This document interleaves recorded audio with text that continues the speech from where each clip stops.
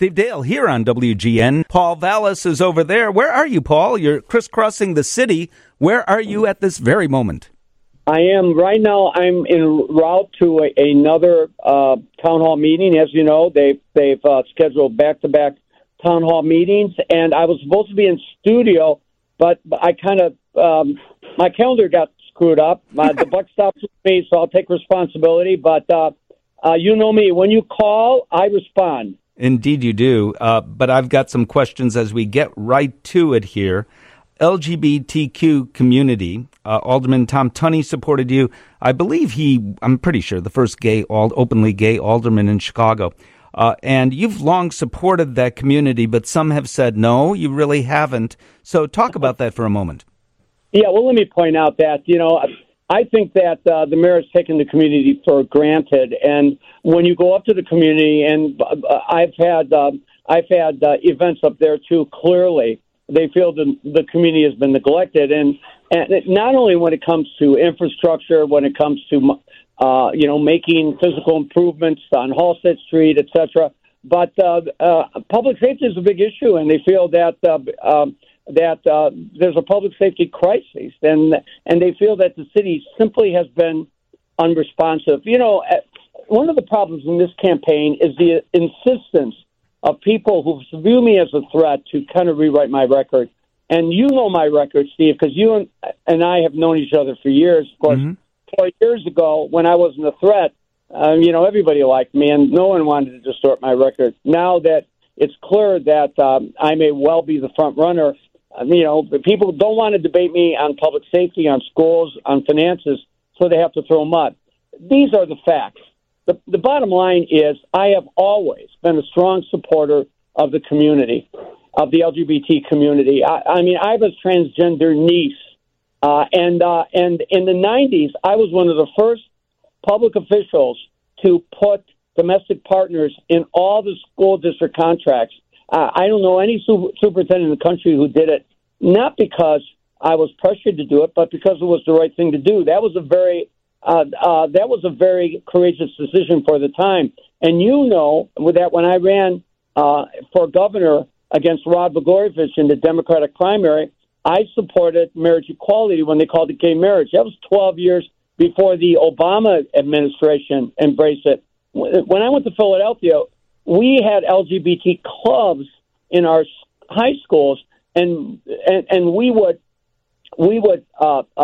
support programs like The Attic, which was a program in the city of Philadelphia to provide safe places for young people to go after school. So at the end of the day, my record is one of an uncompromising supporter of the LGBT community, and that's the reason I've been supported by the chamber, and that's the reason Tom Tunney has not only announced his support for me, but why he is campaigning with me and doing commercials for me. Indeed. All right. 312-981-7200. You can text or you can call. Several people have texted to ask him about tweets. So I will. I'll be throwing the muck and mud you suggested earlier. Right. So is Lori Lightfoot really the gnome on the fifth floor? Are you really calling her a racist and mocking her appearance? I read those tweets, and you did say trust has eroded just like her hairline, really? Well, first of all, you're reading other people's tweets. Those aren't my tweets. Okay, so explain what's going on here. Well, what's going on here is I would post something, and then somebody would tweet something negatively, and then somebody would post a approval. In other words, we like the tweet, and at the end of the day, when you're running campaigns, you're going to have people try to breach your social media platforms. Also, a lot of things can happen from time to time. But look, the bottom line is we have not tweeted, and we would condemn any sort of comments of that nature. And our campaign has addressed this issue. We're looking at basically how someone was able to basically breach our social media platforms. But at the end of the day, we're just moving on. I really think this is an attempt to simply divert attention from the core issues. So, all right, so let's talk. You know me well enough to know that that type of rhetoric I have always condemned and do not condone. All right, let's talk about some of those core issues. Just in the past 3 or 4 days, there have been a rash of street crimes, I think is a good way to describe it, where people are held up. But on the other side of machine guns, on the north and northwest sides of Chicago and the near north side, in what police believe may be stolen cars they take off in. They have no idea who has done this stuff. What are you going to do about that and the fact that 10 people in Chicago are shot on average every day? Well, look, the bottom line is the police department has been significantly diminished because the poor leadership of the police department, beginning with Brown, the abandonment of a community policing strategy that puts officers on the local beats, on the CTA platforms, at the CTA stations, the demoralizing of the police department with an abusive work schedule, and the lack of support for proactive policing. I'm talking about proactive policing that is also constitutional policing. I think that's demoralized the department. So what's happened is there's been a huge exodus of officers, and there's 1,700 officers down from when the mayor took office. So obviously this is a catastrophic situation. Coupling that with a strategy that only has barely half the officers that are in the department actually assigned to the local districts, and you have a city where half the high-priority 911 calls are not responded to in a timely manner because there's not a police car available. What I'm going to do is I'm going to restore the police strength when there's new leadership, when we return to a community-based policing strategy where you don't have privatized officers on public transportation, and when you have officers covering the local beats so that they can respond to the 911 calls immediately, when you have enough detectives to investigate cases, and when police officers are supported for being proactive and responsive, that is the way to get a handle on violent crime and just beyond just the most violent crime, but serious crime, because the number of arrests is actually down 76% since 2019. So I've laid out a very detailed strategy on how to restore police morale and how to embrace a policing strategy that is going to push officers down to the local beats. So there is an officer there to serve as a deterrent and officers who can respond when there are emergencies. And unfortunately, those things are not happening now. I want to talk about some police policies specifically. I also want to talk about downtown Chicago, Water Tower Place, and the Chicago Bears, and 2 words, property taxes. And we will do all of that when we come back with mayoral candidate Paul Vallas on WGN. Paul Vallas, who happens to be running for mayor for the city of Chicago at 2:20 on WGN, happens to be here. And Paul, lots and lots of text. This one summarizes greatly what other people are saying. It's well put. What is Paul going to do about the youth having guns and killing people? The poor Chicago doctors and nurses, what they have to see on a daily basis. Were you successful at dealing with this previously? I don't know that anyone can do anything to change the crime or the gun problem in Chicago. And I'll add to that, a recent study showed that we're not getting guns primarily from Indiana. We're actually getting them from Chicago. And Chicagoans are getting guns from other Chicagoans. So how do you deal with that as well as what I asked? All right. Give me a few minutes because you can deal with it. And let me tell you how we dealt with it in the 90s. And I'm going to give you dates because, the mayor always makes updates or makes up statistics. And, I returned to Chicago from Springfield where I worked for Dawn Clark Netsch in 1990 and as revenue director. In 1993, Mayor Daley made me budget director when the city's murder rate was at the second highest ever, 947 murders. That's when I became city budget director. So my strategy as budget director was to fund a massive community policing initiative that put officers on the beats, on the CTA platforms. I increased the vacancy. I filled the vacancies. We swelled the officer ranks to 13,500, which is part of my targeted strategies. And what we were able to do, we were able to begin to bring about a reduction in murders and shootings and violent crimes that were unprecedented. What Gary Chico and I then also did 4 years later, when we took responsibility for the Chicago Public Schools, when I think Bill Benedek called it the worst school system in the country, we not only established labor peace with the teachers union after 8 strikes in 15 years, but we embarked upon a program of transforming the schools into community schools so that they were open through the dinner hour, 8 o'clock every night. In fact, Englewood High School is open until 10 o'clock at night, on the weekends, over the summer, over the holidays. And we brought community-based organizations, faith-based organizations, park districts. We brought mentors. We partnered with the NABVETS. In other words, we brought the community into the schools to provide academic, recreational, and mentoring,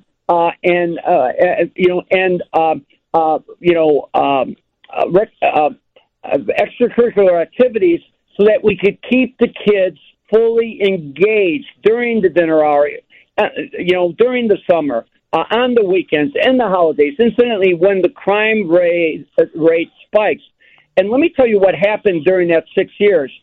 After having lost 115,000 students the previous 15 years, the district's enrollment grew 40,000, and I had to build 30 new schools and 48 additions just to house the returning students. So at the end of the day, we not only dramatically improved the schools, but the combination of community policing with the transformation of our neighborhood schools, with the extended hours, with the extended days, with the extended weeks, with the extended year, resulted in over 60% reduction in the murder rate. In the murder rate in Chicago, in fact, it was closer to 65%. In other words, you saw the type of reduction in violent crime that you saw in New York. That is the approach that I will take as mayor. The same approach that contributed to a historic reduction in violent crime when I worked in the Daley administration. So is Dr. Willie Wilson right about not hunting people down like rabbits? That's an unfortunate choice of words. But the notion of what he's saying, we need to take the handcuffs off police. What about pursuing, stopping and frisking? Police are now demoralized. I believe, in my personal experience in knowing officers, that may be true. Are you going to allow the police to do these sorts of things that I just said specifically? Steve, we've never had stop and frisk, and I don't support stop and frisk, period. And I'll let Willie explain his use of his terminology. Right. Willie is Willie, and Willie has a way of communicating. I mean, look, for me, it's about, first of all, the right leadership. For me, it's the right strategy. Will police be allowed to pursue? Well, police should be allowed to pursue criminals on foot. But let me tell you, not only are they not allowing the police to pursue, but in many cases, ask the police officer, ask your listeners to walk out and ask the Chicago police officer if they feel that they have the power to arrest. So you have people that are committing crimes. You have people that are stealing, violating the public way. You have people that are damaging public and private property, harassing people when they're sitting out on these outdoor cafes, walking in and just filling their bag, stealing right off the shelves with no fear of arrest and no fear of consequences. The police will tell you that they feel that they are punished if they are proactive. So I am not, with a capital N-O-T, not calling for stop and frisk. I am calling for proactive, responsive policing, because when you have the biggest spike in violent crime, probably in history, and during that same period you have a 76% reduction in the arrest rates, you got a real problem here. You have a police officer that's understaffed, under-resourced, and not supported. And those are the facts. And let me point out that violent crime, that serious crime this year, I believe, is up another 55%, and crime on the CTA is up 36% this year. A recent WBEZ survey pointed out that half the riders on the CTA feel that the CTA is unsafe, and the CTA is now seeing 500,000 fewer riders a day, and it's not because of COVID. It is because, in large part, people are afraid to use public transportation. So what do you do about that? And keep in mind, we only have 3 minutes left, and I have 45 questions here for you.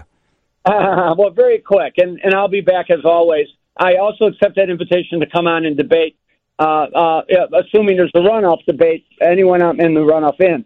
But let me point out in the CTA, I'll tell you what you do. The first thing you do is you take that $100 million you're spending on private security, and you go out and you hire another 300 Chicago police officers, and then you take that 300 and the alleged 200 that she's committed to the CTA, although individuals who work that detail say that they're exaggerating the numbers. But if you have 550 police officers that are part of a Chicago Police Department public transportation unit, you will have officers patrolling the platforms, officers at the station, patrol cars outside the station. You will have officers riding the trains as if they're going from police beat to police beat. And if you give them power to enforce existing ordinances, you will have a safe public transportation system in Chicago. And when people talk about the decline of the quality of public transportation, from the trains being dirty to people loitering on the trains, or for that matter, just the timeliness of the arrival of the trains, that is in large part the result of the fact that, like police, CTA employees are retiring and leaving in record numbers because of public safety reasons, and they're having trouble recruiting new employees for public safety reasons. So the CTA has got to get with it. The CTA operating budget is only 18% of the operating budget is coming through the fare box. That is a disaster. When the COVID money runs out, the CTA could be bankrupt. So it's time to get serious about public safety, because until you restore public safety, until the CTA is as safe as the airport, which it will be under my watch as mayor, you're not going to restore the ridership. And ultimately, public safety, the mere existence of public safety, is going to be seriously damaged. All right, the way you time 1 minute is different than I. So yes or no answers here, Paul. Chicago Bears, yes or no, are we done with them in Chicago? No. All right, property taxes, will you raise them? I will work to avoid raising property taxes.